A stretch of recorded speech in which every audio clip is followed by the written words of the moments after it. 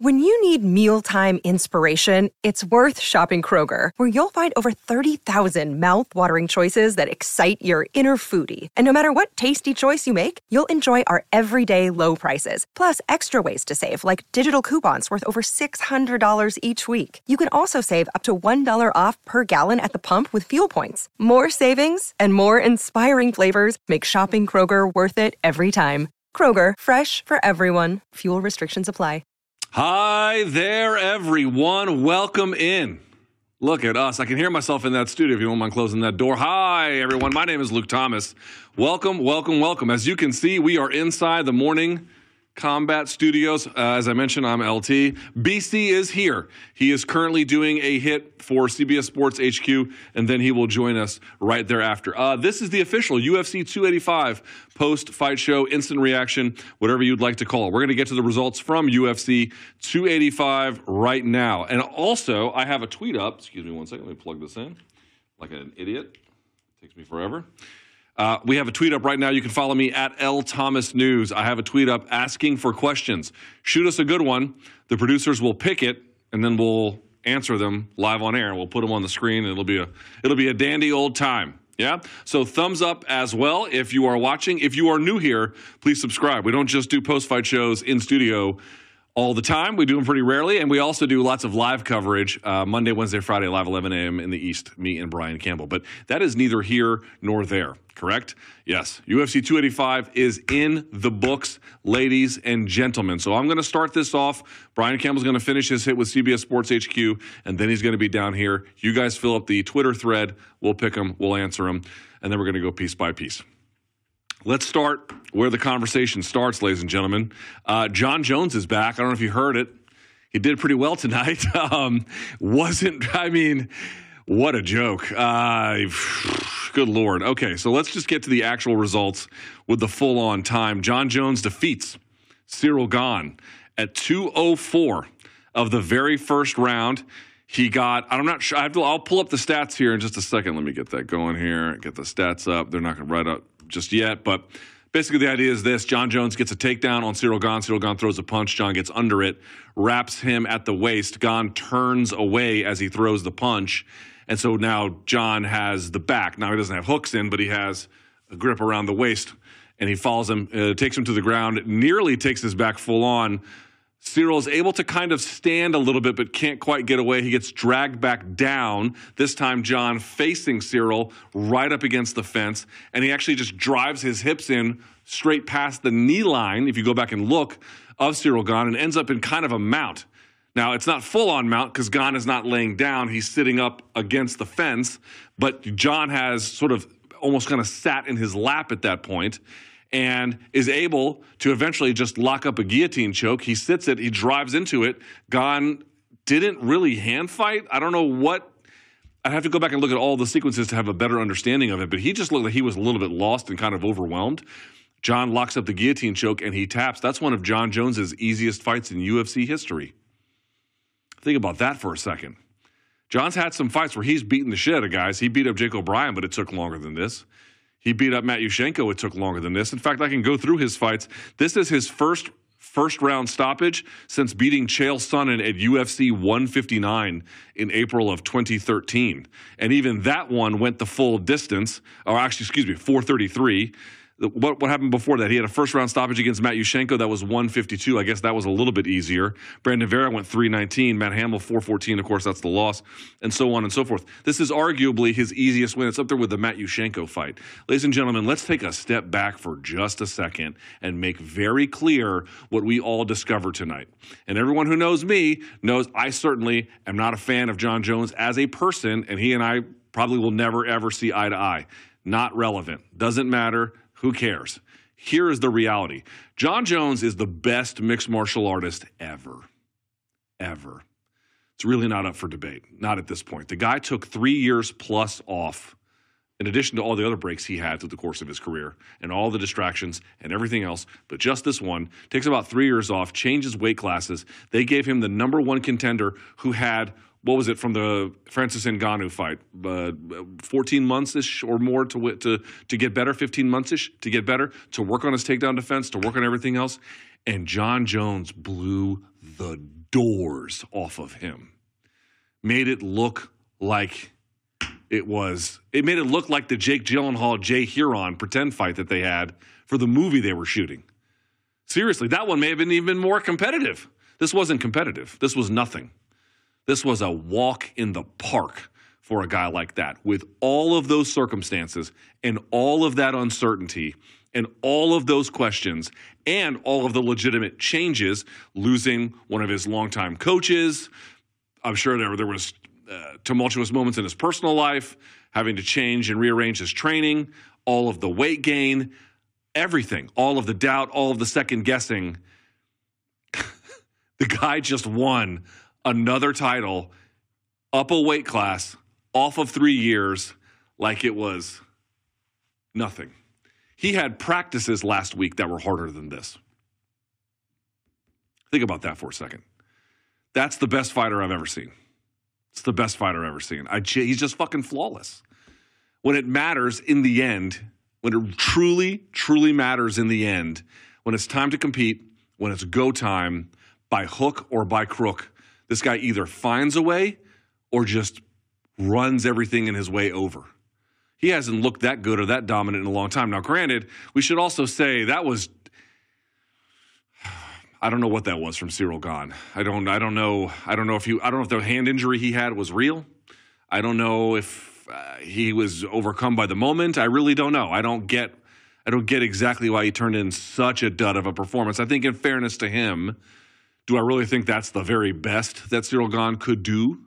I don't know how fair that is. That seems a little harsh. I think he could probably do better if given another opportunity, although one is probably not coming anytime soon.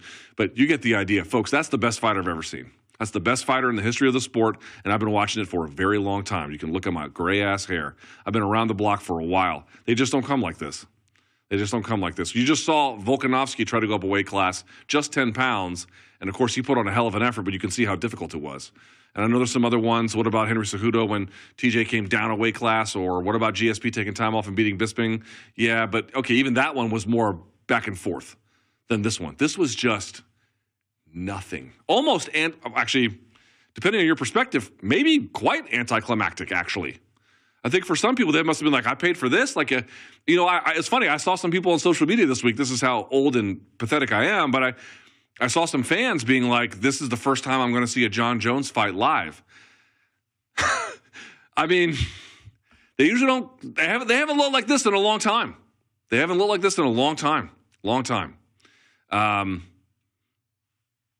He made it look effortless. He had a huge sweat going. He had a fat guy sweat going at the end of the fight there because he really didn't do a whole lot. He didn't really have to do a whole lot. You add up the context, you add up the circumstances, you add up the challenges, you add up what we knew about Gane. And if you watch MK, I've been high on Gane for a long time, although I did have serious questions about his ground game. I think I articulated those this past week. It's hard to fight off Jon Jones once he's already wrapped around your waist from a punch. So that's not quite takedown defense altogether. But he didn't put up a sturdy defense in the grappling. He failed to hand fight on the choke effectively. You should not be getting stopped in a heavyweight championship bout that way. But Jon was simply not to be denied today. He was simply not going to be held back or otherwise prevented from this moment. I'm not a big believer in destiny. I don't think any of that is real. I think you create your own destiny. There's no divine plan for any of us. But there are people who are enormously talented, and he is one of them. And despite all the times he has tried to self-sabotage his way out of there, he just finds ways to reinvent himself in this particular context, and more importantly, just keep stacking W's. So let's talk a little bit. Here's the one problem that we have. There's really not enough information for us to fully gauge all the truth of what the weight gain will mean for Jon if he has another opponent like Stipe, who's, a better wrestler and perhaps more careful. What will Jon's cardio look like in the third and fourth and fifth rounds? I think these are still relevant and important questions.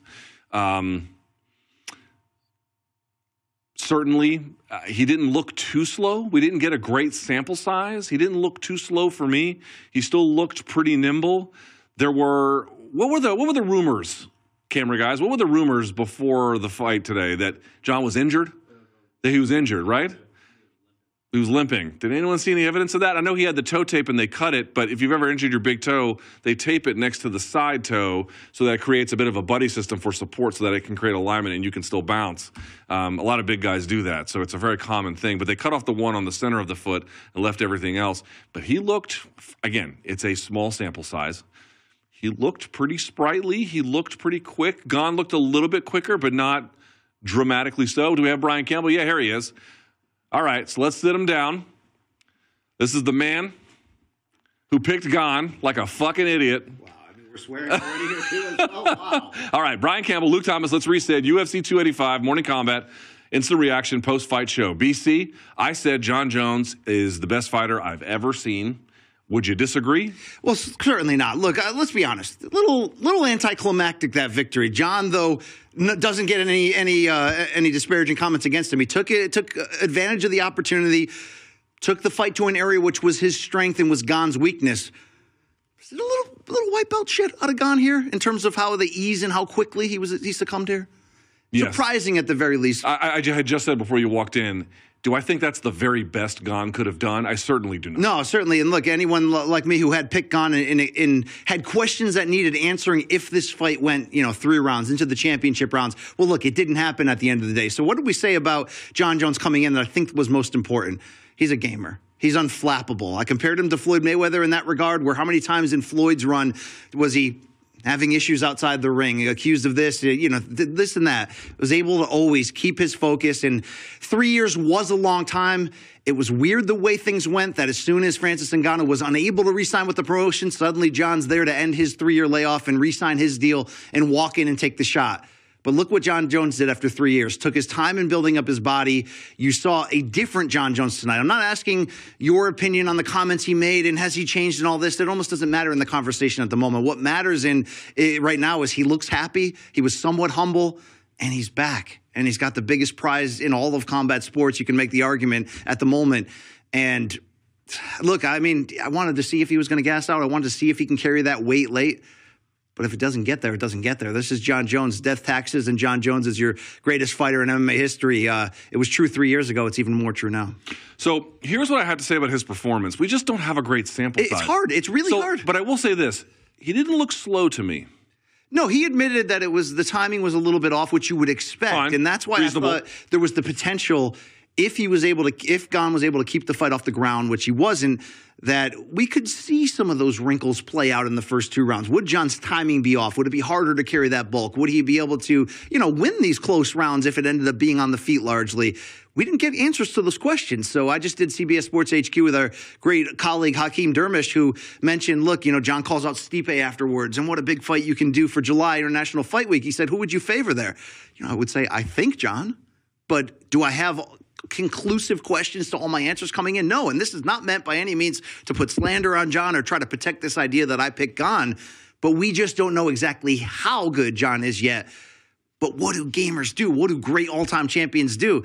They don't screw around and wait till the end of the fight and try to see if they get exposed. They go right in there and take care of business. He did that. Okay. Stipe, however, would be a different matchup and a different challenge of his skill. We'll get to Stipe later. Let me read some of the stat line here if I can. Jon landed 5 strikes. Gane landed 6 for whatever that is worth, including a stick kick, right? Yeah, that's right. Looked a little bit like it started off inauspiciously. Looked a little bit like Mitrione Karatanov won. I was like, ooh, that's it, just like that. Right? Jon is credited with 2 takedowns, the initial one, and then Gane got back up initially and then got sucked back down again. Then 1 sub attempt, and Jon is credited with 57 seconds of control time. There's really not a lot to judge from this. BC, I was looking at the timing of this. This is the second easiest win in his career if you're judging by how quickly he got a stoppage. So the other one would be 152. He put away Matt Yushchenko. Yes, the damn janitor in Jon's first. By the way, Matt Yushchenko's a good fighter too. Like the ease he ran through with him was like, God damn, I remember that in real time. He was 41 though, let's be fair. I watched that fight in real time. That was in 2010. 13 years later, he goes up a weight class and dummies. Well, one thing you'll say though, I wasn't sure about the comments Jon was making this week that, that Cyril's actually not as great as he looks in certain areas, that he's more of a, one-dimensional fighter, all that stuff. One thing you can say is all that stuff that Jon said kind of played out to be true. Now, I don't know if in the long run they are true, but we have seen Ciryl Gane in 2 major close-ups for the full world title. And would you say both were clearly disappointing? His grappling is a serious problem. I said it on MK yesterday, did I not? I just don't. He is not a good grappler. He's got a big problem with it. And he can strike. In this particular case, he didn't use it well for defensive wrestling purposes. He probably should have not lunged and been a little bit more behind the jab. But, okay, hindsight 2020. But he's very far behind. He's really far. And also, here's the thing. We've seen on the feet, Gane is good enough. We don't probably to beat John if it was strictly a kickboxing match. Yeah. I'm going to bet on Gane. And I think Gane, even against Ngannou, in a pure kickboxing match, I would pick him. But, dude, you cannot survive at heavyweight with even Stipe at 40. Doesn't matter. Curtis Blades is out there. We saw what Ngannou was able to do. If a guy like Ngannou can take you down, and he had tried one takedown before he ever fought Ciryl Gane, one. Then he got 4 on Ciryl. And we talked about it before, grabbing the ankle and sitting instead of passing. Did you have problems? That is very novice decision-making that you don't see advanced fighters do because they usually are not considering things like that in those situations.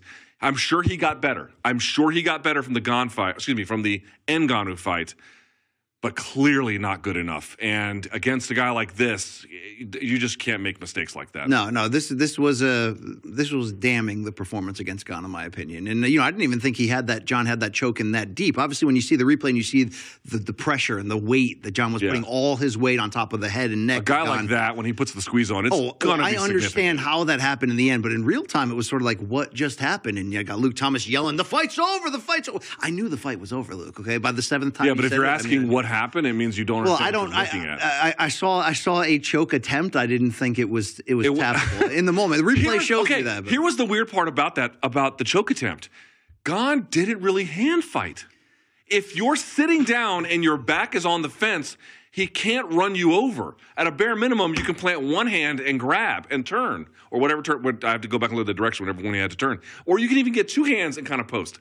He just didn't fight it. It was weird. Dude, I mean, look, I felt, because I was at the Gustafsson rematch for John Jones, and we remember that fight moved locations and states in the same week and all that. Wait, so you flew out to Vegas? Well, I didn't actually flew out to Vegas. I switched my travel and flew to L.A. But the whole point is, it was an anticlimactic fight in the end because the first 2 rounds were kind of nothing happened, and then suddenly Gustafsson succumbs, and you're sort of like, whoa, where is he at? This was even quicker and worse. And Luke, maybe, it's not all negative from an entertainment standpoint that it went that way, meaning if John fights Stipe again, for example, there's still a lot of questions that we don't know about John that he's going to have to answer. So it's more in terms of, hey, coming attractions, things to come. But you can't, just the way this whole thing happened, the way the whole transaction happened, it's not best case scenario, Luke. Best case scenario obviously would have been that John comes back and fights Francis Ngannou when we decide that, okay? It didn't happen. However, you can put more blame on the UFC or more Francis. It's depending on how you view the situation based on the facts we know.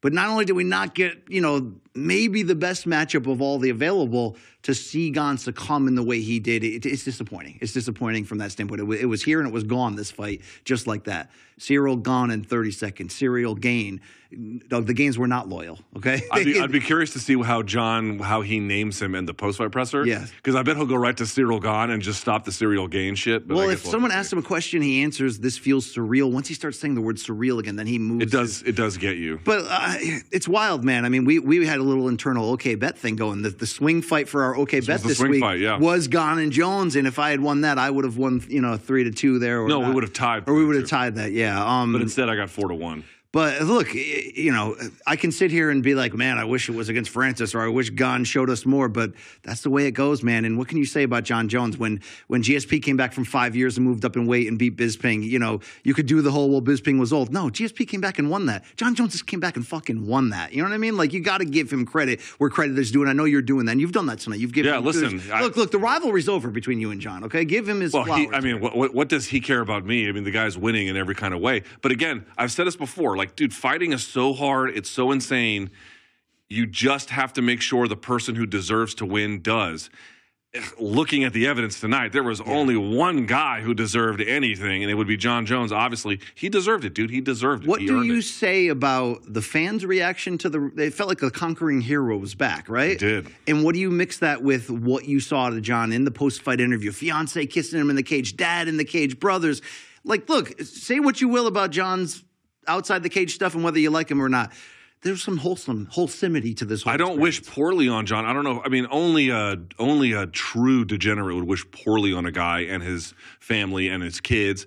I have to go back and listen. I don't know if he's I'm sure he's mentioned his kids before in post-fight interviews, but this time felt like he made him like he talked about other people as well, but he definitely made him a real priority this time. Listen, he's 35 years old.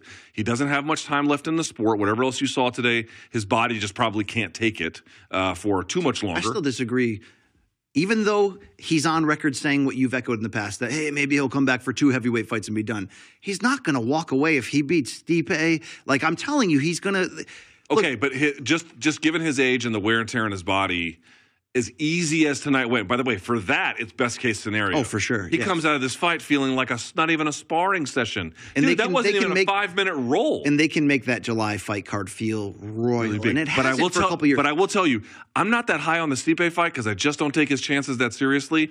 To me, the only thing I get is another twinge of regret, or however you want to phrase it, that Francis Ngannou is not here.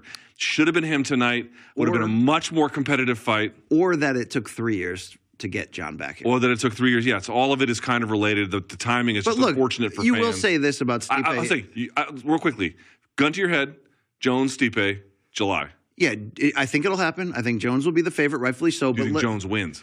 I think he'll be favored to win. I don't know yet because mostly, again, questions not fully answered. Okay, you know, what happens in this fight if John is shooting at will and we get into rounds 3 and 4? We just a lot of things we don't know. I think that's fair. The difference in the matchup-wise this time around is Stipe's got a legitimate chin. Stipe will still fight back even if he's down and deep into a fight. And Stipe's not going to be easily manhandled on the ground. No, certainly not. But he's also, I think, right at 40. Coming off of a long time ago, but a knockout loss to Big Francis. That fight's got great themes. It's greatest of all time against greatest heavyweight of all time. I mean, it's going to matter. It is interesting. I think the thing you talked about, like returning or accepting John as a returning welcoming hero, I did pick up on that big time. How could you not? By the way, the UFC, the way they shot the crowd today and with the lighting and everything, it looked big. I thought they made an effort at making it feel big. And obviously, the fight ended early, but in general, that succeeded. Well, they had to get a big atmosphere for Jake Gyllenhaal's debut. You know, they really had to like fill that. You know, get. Here's what I'm curious to see. I'm curious to see if we can ever get some sales numbers for this one, like what kind of pay-per-view numbers it does, and what kind of interest. Here's my thing. Let's wait for. Am I the only one? I doubt it, but am I the only one who feels like, okay, I am certainly in no position to say I don't want to see John Stipe? Yes, of course I do. But I'd be lying if I thought that was very competitive. I don't know how competitive I think that is. But you don't know where John is exactly at. He hasn't fought in 3 years, and he was in there for what, a minute? 2.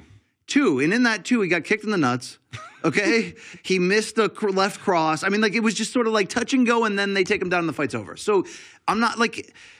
Again, I don't say that at all to demean what John did. John put himself in an advantageous position. You realize he made that guy look bad, right? I realize that. I'm just saying, large part did that answer all of our questions? No. Is Stipe a gamer too? Because Stipe could jab and circle and then like clinch break and just not do anything other than move. And then it goes 1, 2, 3 rounds, and then he could pick up the pace. I want to remind you. And God only knows what you find out. I want to remind you that Stipe's used to fighting once a year. He After just epically getting the call for this one wrong, are you now going to double down on Stipe? Maybe have a little humility. I instead was going to flip it back on you and say, look, your 20s were out of control. What would you say when you look back on your 20s, you know? I don't remember much of it, quite frankly. I drank my way through it. I don't know why this is becoming BC against John Jones. This is not a rivalry. It's not. No. I mean, look. Hold on. What'd you say there, Luke? Long Island Luke? We have tweets about John Jones in the document? Yeah, okay. We'll get to those in just a minute. I don't have much on the stat sheet. Here, BC, John Jones. 40%. There's no stats here. Yeah, there's not much. There's really not a whole lot to go to. The only stat that matters right now. John Jones is a black belt in jiu-jitsu, probably, and Cyril Gane's a white belt. That's the only stat that matters. Or you know what? I remember Mike Easton told me this a long time ago. He used to say, Alistair Overeem, this was like in 2006 or 7. He used to tell me, Alistair Overeem is not a black belt, but he's got a black belt guillotine.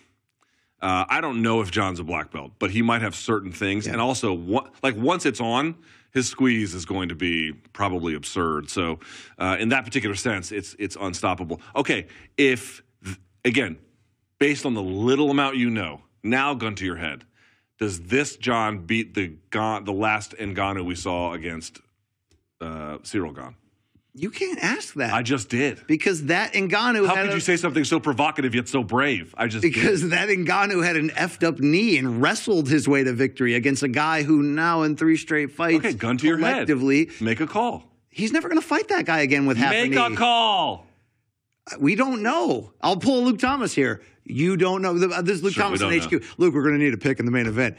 Nobody actually knows who's going to win. Yeah, that's the truth. That's the reality. Nobody knows. Hey, why don't you look at the right camera, goofus? Doofus. Here's the thing, Goofy. Luke. Here's the thing. Your take on, not being too excited about John Stipe is bullshit. But you know what's not bullshit, Luke? And I'm going to say it now, okay? What? Lamenting, and it's not over, but lamenting the idea that we were that close to John versus Ngannou and it didn't happen.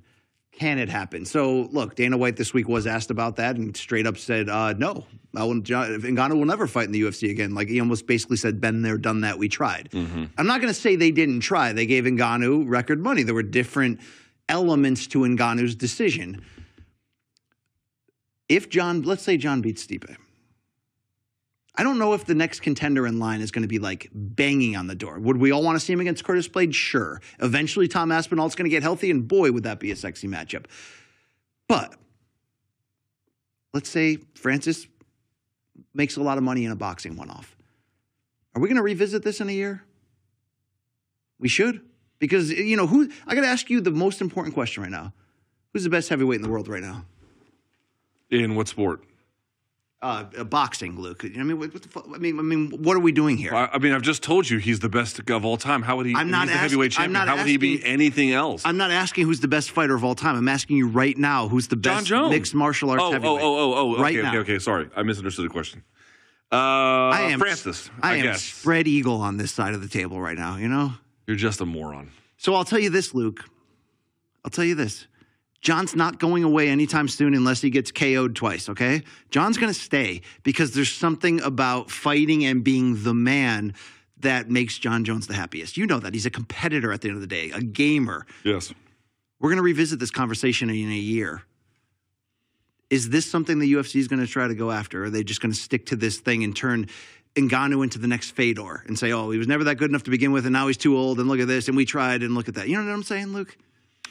It will depend on what kind of fight Francis takes between now and then and how he looks. Honestly, I find it highly unlikely. But if they just made something like an Ngannou versus Wilder fight, and seriously, this is all totally implausible nonsense. Yeah. But if Ngannou were to knock out Wilder or even knock him down or whatever, just make it so they had to do it again, just that.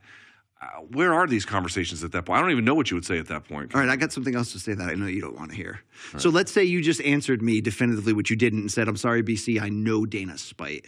Francis is never walking through that door again, okay? Okay. What Dana said, it's the same thing with John. I don't take any of it at face value. It could be true, but what they say is just a thing. All right. Can we do the show? Because we still have other fights to get to. This is the show because I have a very important question to ask you. Okay, all right. Now, here we go. Also, I like how upset you get over really small shit, all right? It's just because you're just annoying. Do something. What are you doing? Okay, the thing is, I didn't pick you as a partner. You picked me, okay? I know. I regret it now. All right?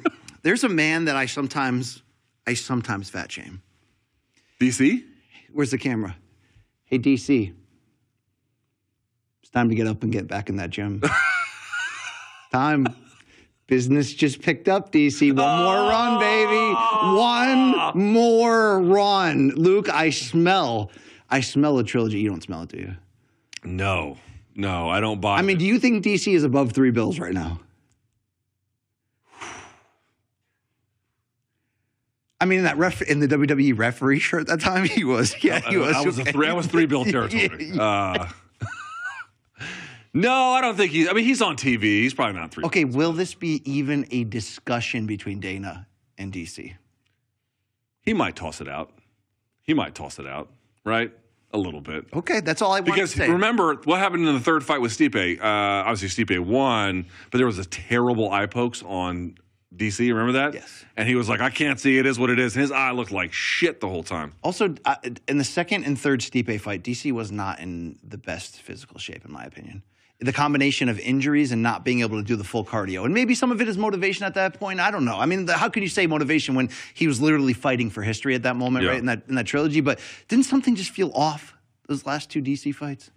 Yeah, I mean, he was also in his 40s, I believe, right? I mean, if he had gotten into a little bit better shape, could he have continued the wrestling dominance he showed in round 1 of the Stipe rematch? I think that you're just being like, if it wasn't for his Twinkies, he'd still be champion. And I think that's a little simplistic. All right. My little song and dance is over. We'll come to it when we have questions again. Let's quickly talk Who's about... the best threat? Who's the biggest threat in the heavyweight division right now, not counting DC Francis? Get that bullshit out of here. Who's the biggest threat to John Jones' title from what you know, which is very little about John Jones? Curtis Blades.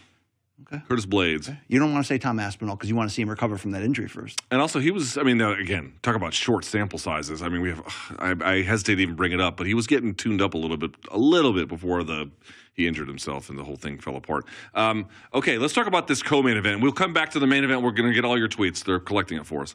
All right, BC, we have a new women's flyweight champion, and neither of us saw this shit coming. Dude, I'm not sure who did, quite frankly. Who was the person who was like, yup, we're going to get Alexa Grasso with a... Yeah, finally, can you put some respect? Sorry, dude, my bad. With a 4th round submission at 4:34. They call it a face crank. It's still a rear naked choke. It's just over the jaw. It's the same kind of thing. So you can either break the person's jaw or you can actually pull it backwards and it can still get the job done as a choke. Either way, BC, your reaction. Grasso, your new flyweight champ. Mexico has 3 champs at the same time in the UFC. There's a couple of things I want to shout out here, okay? First, the fighting spirit of Alexa Grasso, you got to give her a lot of credit. She was plus 2,500 to be able to get a submission victory over Shevchenko. And even though I thought she did great in that opening round, I thought she edged out Shevchenko with a beautiful left cross that rocked her. Look, rounds 2 and 3 not going her way, but look at this recent trend that we're seeing. The comeback from Edwards against Usman in round 5, the comeback from Poatan against Adesanya in round 5. Like, man, there's already a million ways to lose in this game. And the odd thing was for Shevchenko, yes, coming off the toughest fight of her reign, but style-wise, I thought she'd bounce back. And we thought there's tougher opponents out there for her. Let's just get through this. But, no one told Alexa Grasso that. And, Luke, what's the biggest surprise in how this went down? To me, is that Valentina Shevchenko doesn't make mistakes at that level. I'm so glad you said. Okay, she stylistically, we've already found out what her very small flaw is. Jennifer Maia used size and grappling ability to humanize her. Tyler Santos did the same thing, but even more to make it a disputed win. She doesn't make mistakes like that. And this was a fight where I thought she had won rounds 2 and 3 clearly. I thought the momentum was in her favor. I thought she was winning round 4. But to find out she tries some spinny shit, and that Grasso was preparing for it. And that's where the connection to Leon Edwards to me is. Leon Edwards was preparing for that moment to counter with that kick against Usman when he dips his head. It just so happened that moment finally came in such a point in the fight that we all thought it was desperate. It turns out only John Anik knew he was, of that ilk, Luke. But I actually disagree with your analysis. She does make mistakes, but this level of mistake. Dude, okay, well, this level is Chris Weidman against Rockhold. Right. This level is Chael against Anderson Silva in the rematch, right? They're like, this is disaster. We actually have the scorecard of the fight heading into we only have the 3 rounds. So here we go. Multimedia right here. Ben Cartilage had it, who, by the way, is a fun... Cartilage. What am I saying? Cartilage. He is a phenomenal judge. He had it first round for Grasso. I agree. Second 2. Yes, that's about right. All 3 had it the same. All 3 had it the same. Chris Lee and then Derek Clearly. So the judges did it right, and Grasso taking the first.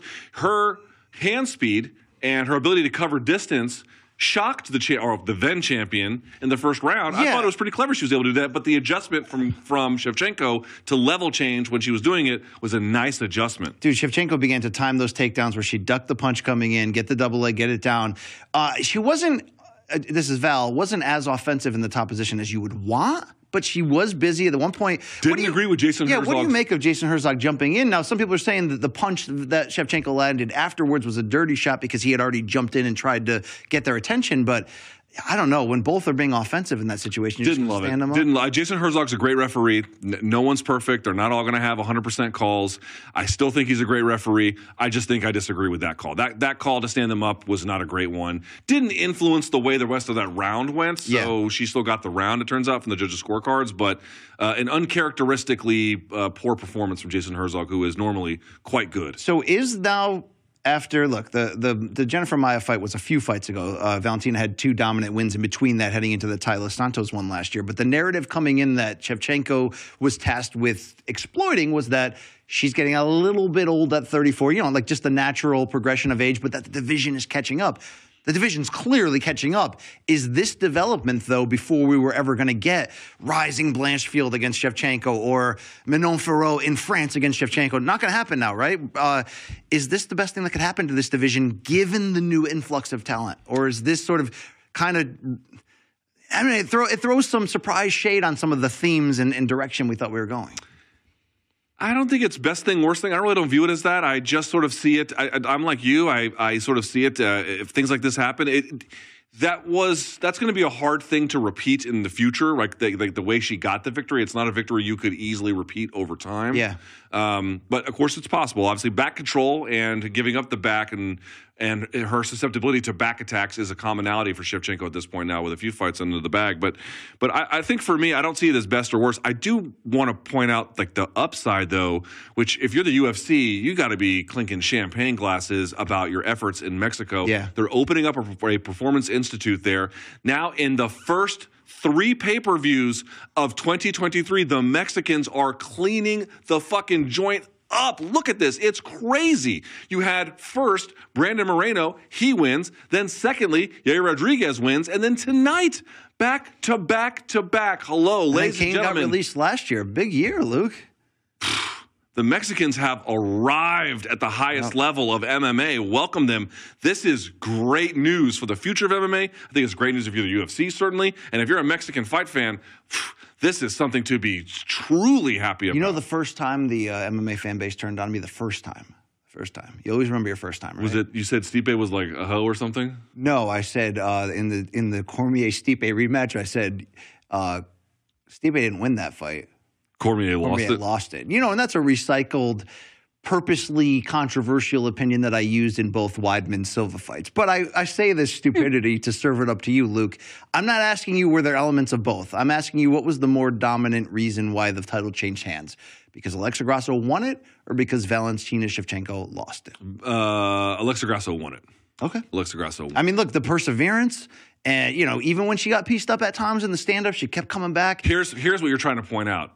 It was not a forced error, right? In baseball, you have forced errors and you have unforced errors. This was an unforced error. In other words, Shevchenko of her own decided to throw that kick and then expose her back. That was the error. Grasso didn't like feint her way into it to get a reaction. She just did it on her own. But to have the presence of mind and the clamp, and I want to talk about this for just a second because you'll see this enough with certain, in MMA too, like Oliveira is a good example of this.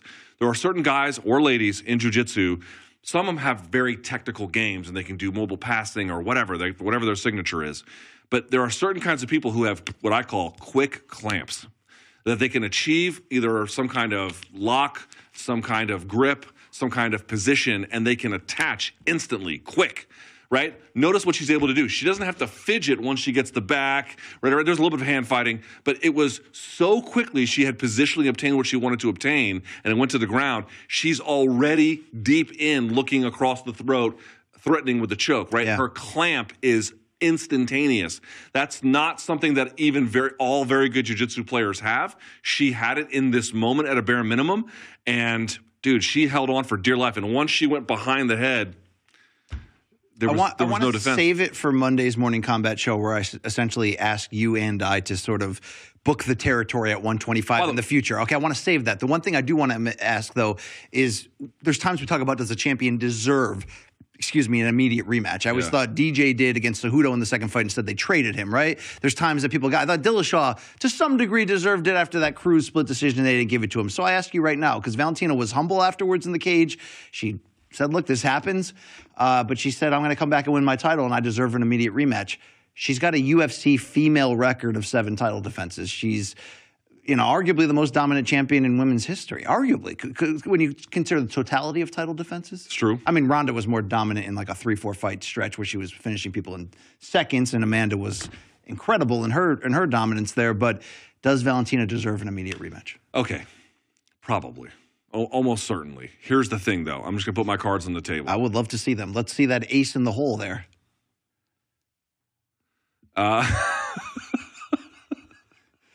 It's late. I mean, yeah. Here's what I was going to say. Probably, almost certainly she will. But what's my level of interest in it? not high. And I'll tell you why. Because it doesn't matter if it's Grasso or Shevchenko. Tonight, if you're Aaron Blanchfield, you must have been licking your chops. Oh, yeah.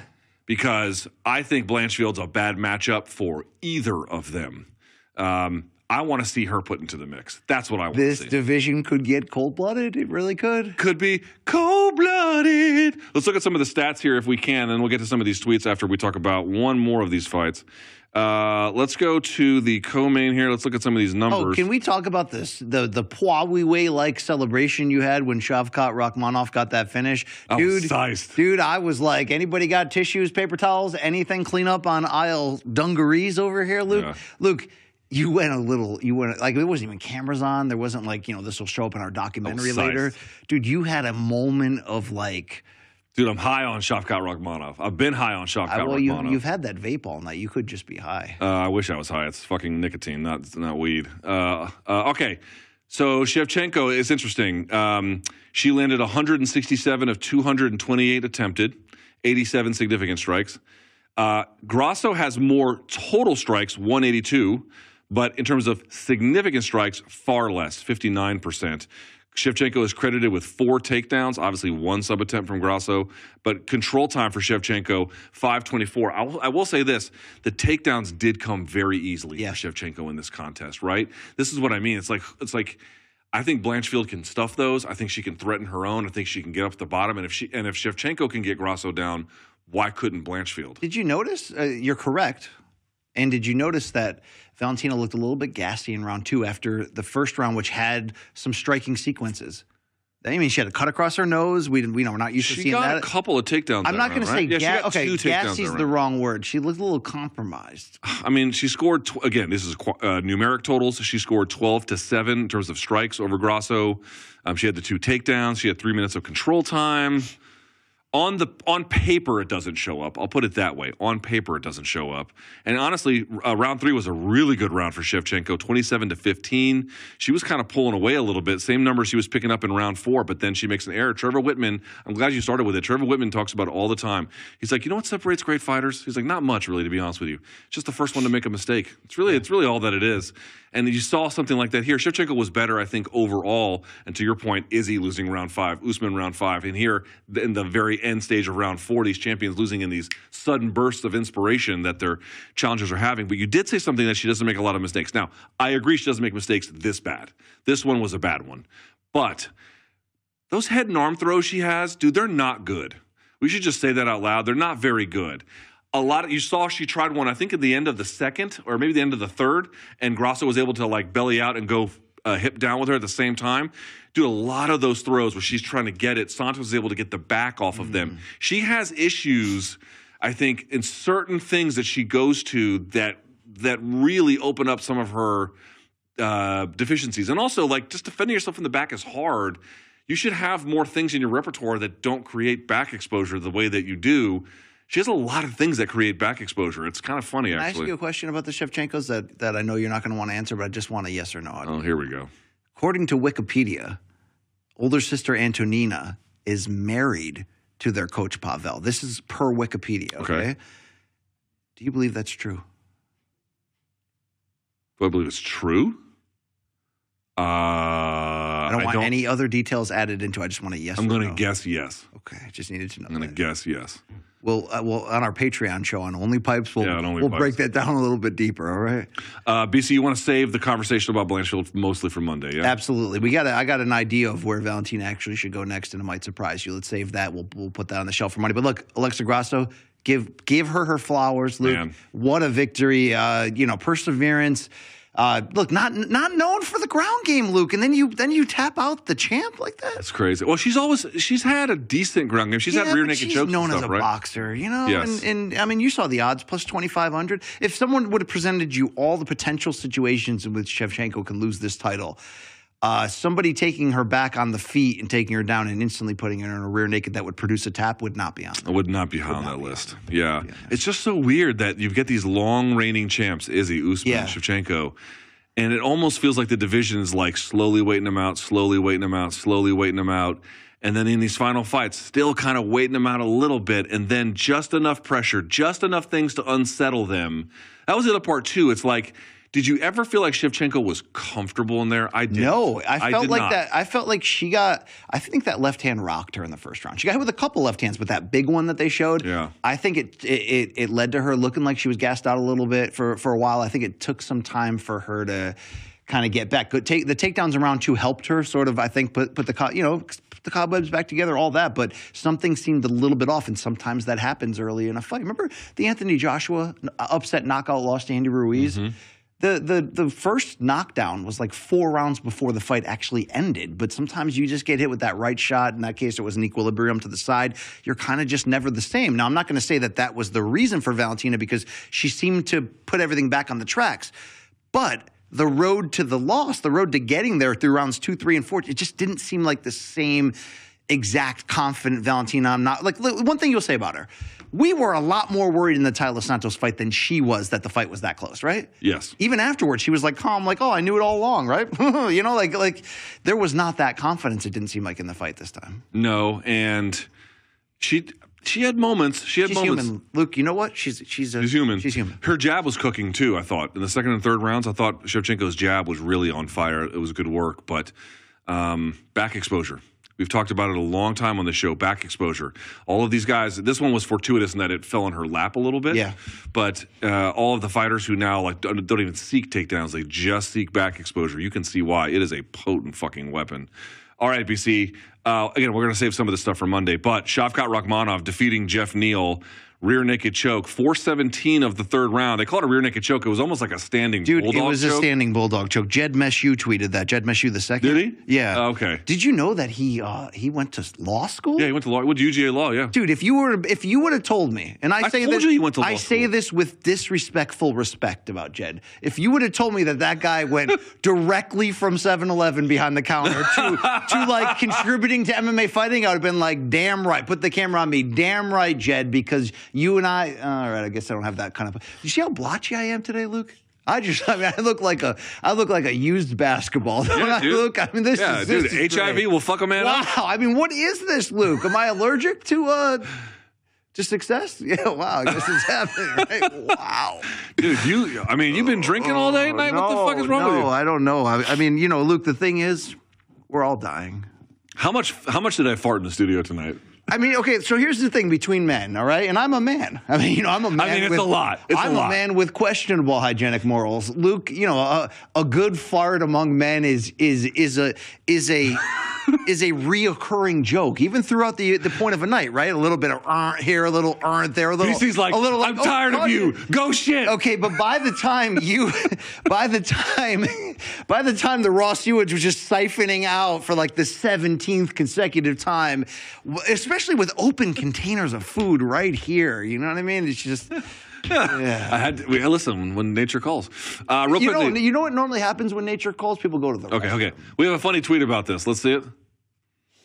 White, I told Hunter, charter a private jet and get John Jones home to New Mexico right now. Yeah. Get him home to that intersection in Albuquerque there. Yeah. Book a flight. No, I'm not going to put the disrespect. I'm not going to say, where do you think John Jones is going afterwards? Look, I hope John Jones is a refocused family man right now, because I don't think he's going away after 2 fights. I think there could be a big run in him.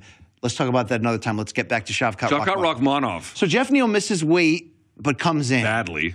And look, at the end of the day, that's a nasty win for Shavkat Rakhmonov. It went further than any of his UFC fights up to this point.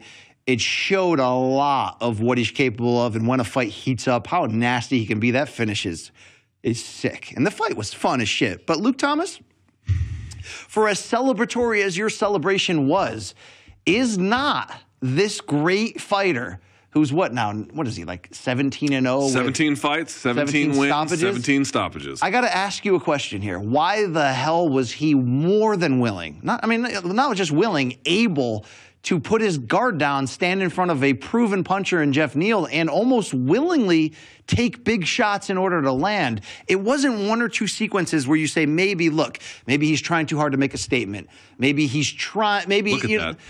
I mean, look, Luke, you hear what I'm saying here. There's times when people take too much punishment when we're not used to seeing it, and we go, what, are they too excited to try to land the big moment? What's going on here? Was there no respect for Neil's power? Because you saw Shavkat get rocked with that 3-punch combination late in the fight, and it was sort of like, whoa. He got wobbled, yep. And that was not the first time he took shots. Give me not a celebratory one of those. Give me a more sobered reaction. We love the finish. We love the totality of how he broke Neil down. Yep. Why was he so willing to skirt danger? You actually heard a great call from Saif Saud about what he wanted Jeff Neal to do, which was speed, if you heard him talking about that. Because it wasn't just that he wasn't moving his head. He was kind of waiting to look and see what else he was doing. You actually heard Dean Thomas talk about the fact that he wouldn't fully exit. There were times he wouldn't exit at all. And if you could just put speedy hand combinations together, you can score a bunch of shots in rapid succession for a guy who's not adequately moving in and out of space or in and out of range or off angle. So he was saying speed, speed, speed. Yeah. Anytime he's throwing, throw with him, but make him go much quicker. And that had a profound effect. But I will also say it looked to me that Rakhmonov was purposely courting risk. Just trying to. It almost seemed to me like he was trying to out-psychologize, kind of compete mentally Jeff Neal, whether that was the weight cut or just what he wanted to do or how he was feeling, or I'm just imagining it. Certainly up to you to decide how you feel about that. But it just looked to me like he was going to get a finish. He had to mix it up to get it. He was just willing to do it. It was a cost he was simply willing to pay. So I agree there are some head movement issues. Yeah. There are not any chin issues. Old Rakhmonov's got a fucking dynamite chin. Both guys showed incredible resistance. But Jeff Neal made Rakhmonov look more human than anyone has by far. I mean, I'm wondering if it was like, for example, when Khamzat went in there with our buddy Gilbert Burns. Yeah. There seemed to be going against the game plan, a little bit more willing to show you guys, oh, you guys want a fun fight? I'll show you that I'm that dude. It almost looked like that was what he was doing. A little bit. But that was so out of character from how I perceived him to be. Also, it almost cost him. You admit it almost cost him. It almost cost him, and I think the takedowns were harder than he thought they were going to be. Yes. Also, one of the things that Rakhmonov is really good about is trips and throws in the clinch, including when you press him into the cage. He actually likes it. You could hear shouts to Saif Saud. Yeah. He was telling, and I'm sure they drilled all of this ahead of time, but he was telling Jeff Neal all the things he needed to do to not get thrown, where his head needed to be, where his hips needed to be. Go back and listen. You can hear him on the call. And, dude, Jeff listened. He listened. That's a good pairing. Jeff Neal and Saif Saud, they get a lot out of each other. They work well together. Wasn't enough, obviously, in the end today, but Rakhmonov is special. He's a very different kind of fighter. He's going to be a hard guy to beat. Did we ever get reasons as to why Neal missed weight that badly? Was it DC said he asked him, it was like, it's nothing. No, it's something. No, dude. you lost if money. You missed by 4 fucking pounds over the 1 pound allowance. Something went wrong. Something went badly wrong. I don't know what that is. So who would you want to see him next? He's like title shot ready. I'm thinking one more and then title shot. I'd have to look at the rankings. He called Colby. It's a great call out because Colby is sort of, it seems like just waiting around for a big fight. And Colby would get subbed out by him. I feel very strong in that opinion. Okay, if you believe right now, and you have no idea what the future brings, but he's looked like a future champion to you, and I don't think even with the mistakes tonight that changes anything, right? He looks like a potential future champion. He still has the ability to win it, yes. How many more wins? One more win and then he gets a title shot? Yeah. Let me look at the rankings real quick. Pull up the rankings. So at welterweight. How badly do you think our staff wants to leave? Oh, I mean, they're just dying to go. I mean, is this a rash, Luke? I mean, not so much here or here, but like right here. So Neal was sitting at 7. You have Thompson, Burns, Bilal, Khamzat. Well, we don't know if he's there. Colby and Kamaru. I could do any of those. Burns and Rakhmonov are teammates, so that's a little bit weird. Or sometimes teammates anyway. Bilal? But Bilal wants to come. The real question here is, like, what the hell is Colby doing? Waiting for a title shot. Right. We got to figure that part out. Paying women to film videos with him. Is he on social media at all still? I don't even know. He seems quite quiet. Dude, I think he's waiting to see who comes out of this Trump-DeSantis, race before he rebrands himself. Did you see that Trump has spent all weekend coming up with names to call him? So one was like Ron D'Establishment, and the other one was, ready for this, Tiny D. Hey, amazing. A lot of people, by the way, saying Valentina's obviously declining. I want to make one point here. The division is catching up more than she's declining. You're not you said she's made mistakes in the past. Yeah, probably. The thing is, Chookagian, Lauren Murphy, they're not going to capitalize on the mistakes in that way. Dude, the division has caught up in a big way. Yeah, they have finally. It took them a while. Yeah, it took a while. Took them a while. It's like Saved by the Bell, the new class, right? Remember that? Yeah. That was real quickly, any thoughts we have here? Mateusz Gamrot, Jalen Turner, he wins via split. the brunette, though, in the first season of Saved by the Bell, the new class was Tommy D's girl. She was There were kind people. of hot, though. There were people upset with the 30-27 scorecard. It's not how I necessarily would have scored it, but I understand Which fight did you why. have? Put the scorecard here up on the screen if we can. This is for Gamrot and Turner. Let's take a look at it. Okay, so 2 of the judges gave the first round to Gamrot. 1. These are all over the place. Derek clearly gives round 1 to Jalen Turner and the rest to Gamrot, but David Letheby There's no consensus on any 2 one and round. 3 to Turner. The third judge, Ron McCarthy, gives none to Turner. Ron McCarthy, what was the other fight he recently got in trouble with because of the judging? That's John McCarthy's son.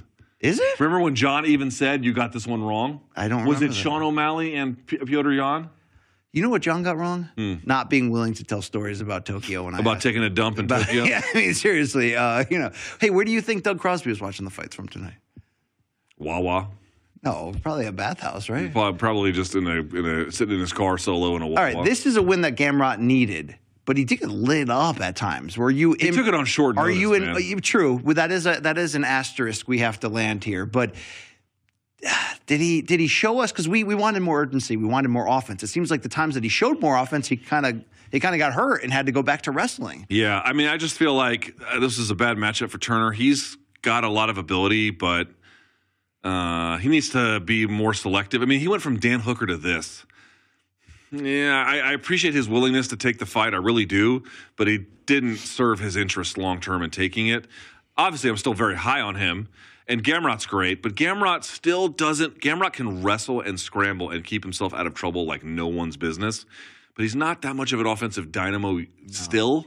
Whereas Like Turner Thomas is Brown. very much an offensive dynamo, but doesn't have the ability to keep himself from being controlled. Give Mike Thomas Brown time; he'll turn him around. Yeah, right? no shit. All right, last but not least, before we get to the tweets, Bo Nickel defeating Jamie Pickett, arm triangle, 254 round 1.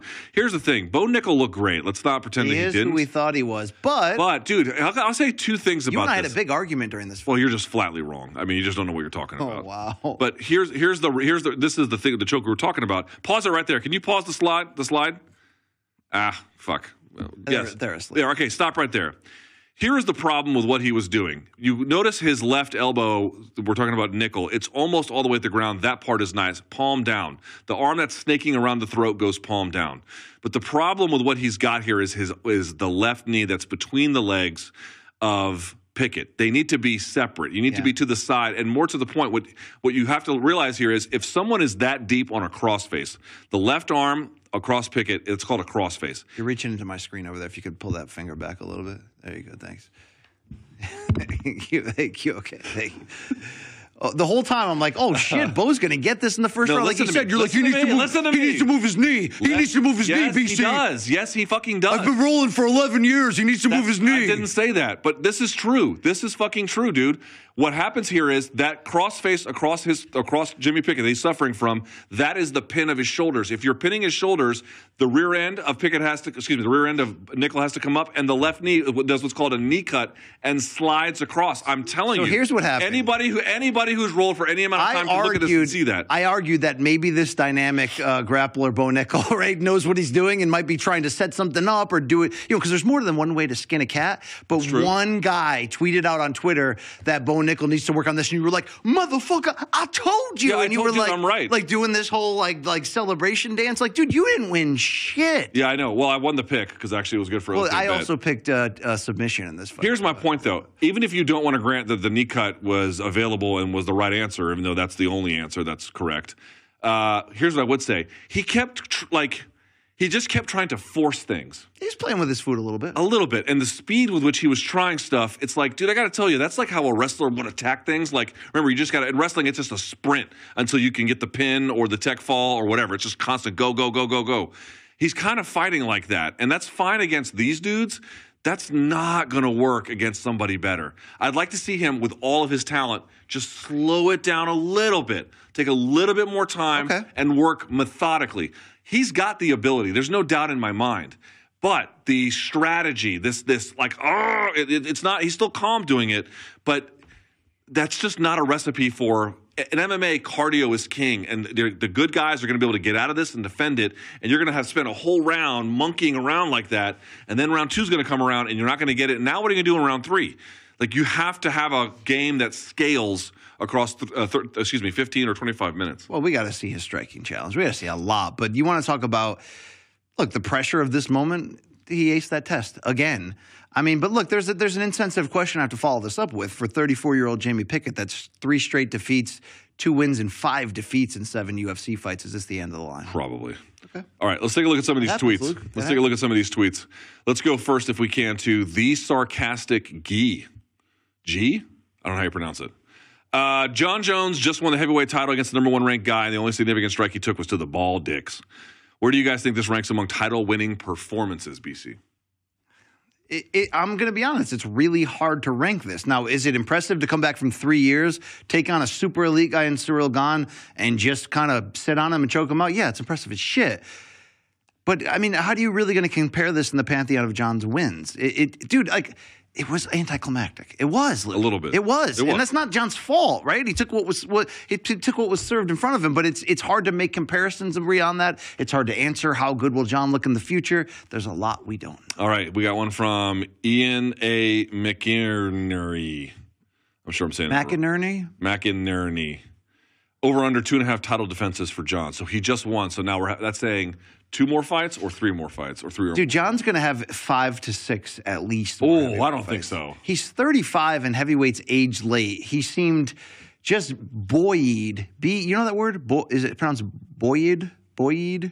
B-U-O-Y-E-D. I don't mean like buoyed. B-U-O-Y. He seemed buoyed. He seemed buoyed by, the return, the love, Look, he loves being a badass. He loves being on top. He's the ultimate competitor.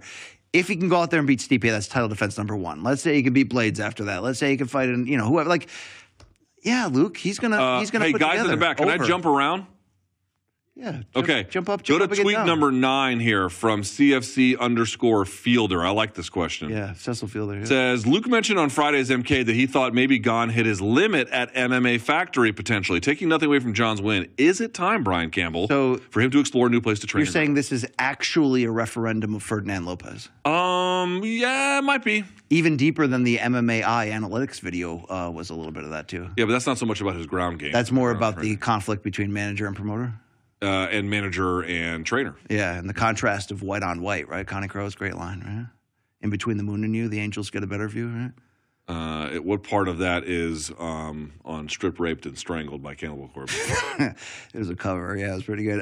Yeah, I mean, I guess you can say that, Luke. Look, a disappointing night for Ciryl Gane, whether McInerney thinks it is or not, Okay, tweet 10 from Diego Cherry Ruiz. Yeah. Does the Shevchenko-Grasso rematch make sense for a fight night in Mexico City in September, which, of course, is Mexico's Independence Month? Freak the fight night idea. Let's go straight with giving Mexico City another big pay-per-view, and let's put Brandon Moreno in there. Elevation.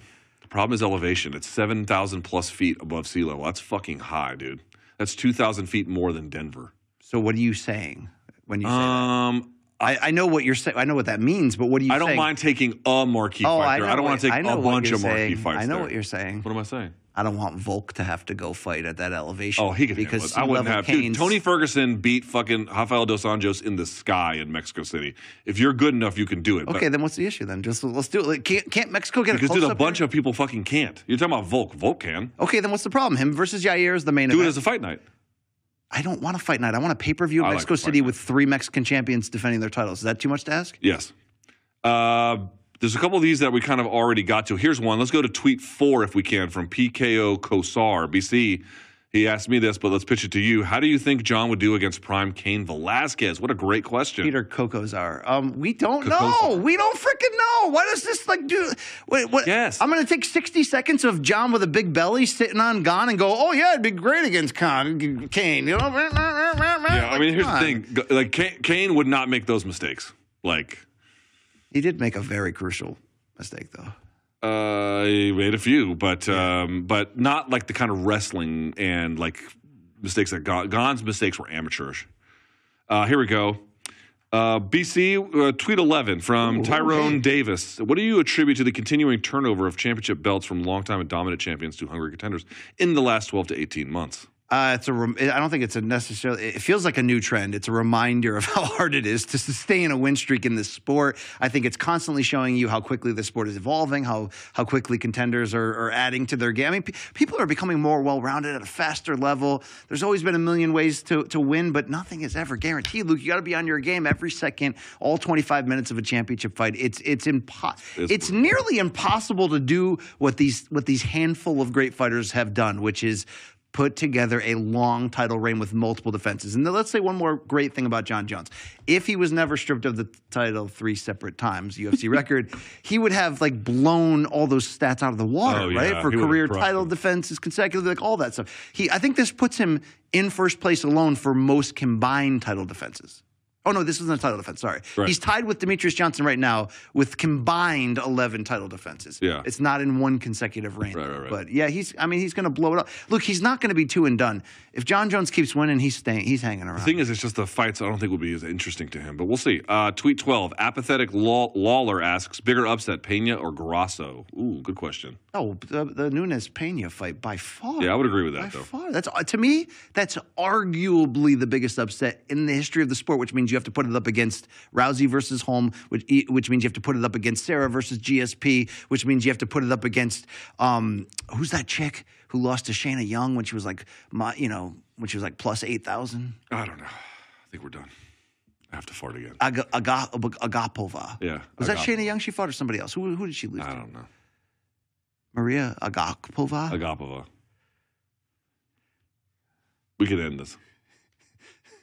Like, is it because the camera guys are literally just making armpit noises? Is it because of my skin blotches? Well, I mean, look at you. Hey, we did a lot of work tonight. People were like, "Oh, you guys are going to call boxing on Jon Jones." I know. It's like, dude, do you know how many motherfuckers in this industry could call boxing fights and then do a show like this? Yeah. You're looking at how many could do it. You're looking at how many could do it. I also wrote a couple of recaps for CBS, appeared on CBS Sports HQ. You want to know why? Because we're fucking great at this, okay? And this is not us bragging about how great we are. It's to show you that if you want it bad enough, you're going to go after it. Right. You're going to grab that thing with 2 hands. BC, I really got to fart. Look, you would say this. You'll say one thing about me. You don't always love me. You never laugh at my jokes for the most part. They're not that good. But I grabbed. They're not that good. I grabbed that thing with 2 hands. You grabbed the titties of life. Yes, congratulations. It's just, you're like, I grabbed them titties. Yeah. All right, we're done here. Let's remind everyone. We're on Monday, live 11 a.m. We got tons more coverage coming your way all next week. Plus, of course, we have to get all the stuff that happened this weekend beyond. Dude, that Showtime Championship Boxing main event. Good sick, Lord. Oh, yeah. Sick. Our cameraman, Drew, had a big heart on He was like that more than the UFC. Yeah. Although Jarrett Hurd lost. That was fucking terrible. Yeah, big loss for the DMV, right? Well, there was a couple DMV fighters who won, but not Jarrett Hurd. So what are you going to do? Let's see. Yeah, we're done. Okay, so I want to thank everyone, all the crew who came in late. Oh, my God, BC. Dude, you're such a bitch. Can I really? Like it's about time somebody finally said it. Like, I have an 8 a.m. train. I'll close the show. You could take off. I was saying, in honor of Valentina's long streak coming to an end, do you want to reprise her dance? Like, do you want to, I'm not doing her fucking dance. You do her dance. Right. I'll count us out. You do her dance. If I had more emotional support, I might think about it, but, All right, that's Brian Campbell. I want to thank all the Malka crew who came in and helped everything go so smoothly tonight for both broadcasts. Yeah. We appreciate it. Let's see. We're back on Monday, live at 11 a.m. So for Brian Campbell from Malka, Showtime, CBS Sports, thanks to Mikey for watching, help us with the tweets. Thanks to all the guys in the back, everything, all the good stuff, and all the highlights, too, for social. We appreciate it. Until next time, get some sleep. And if you don't like it, you can kiss our ass. Yeah.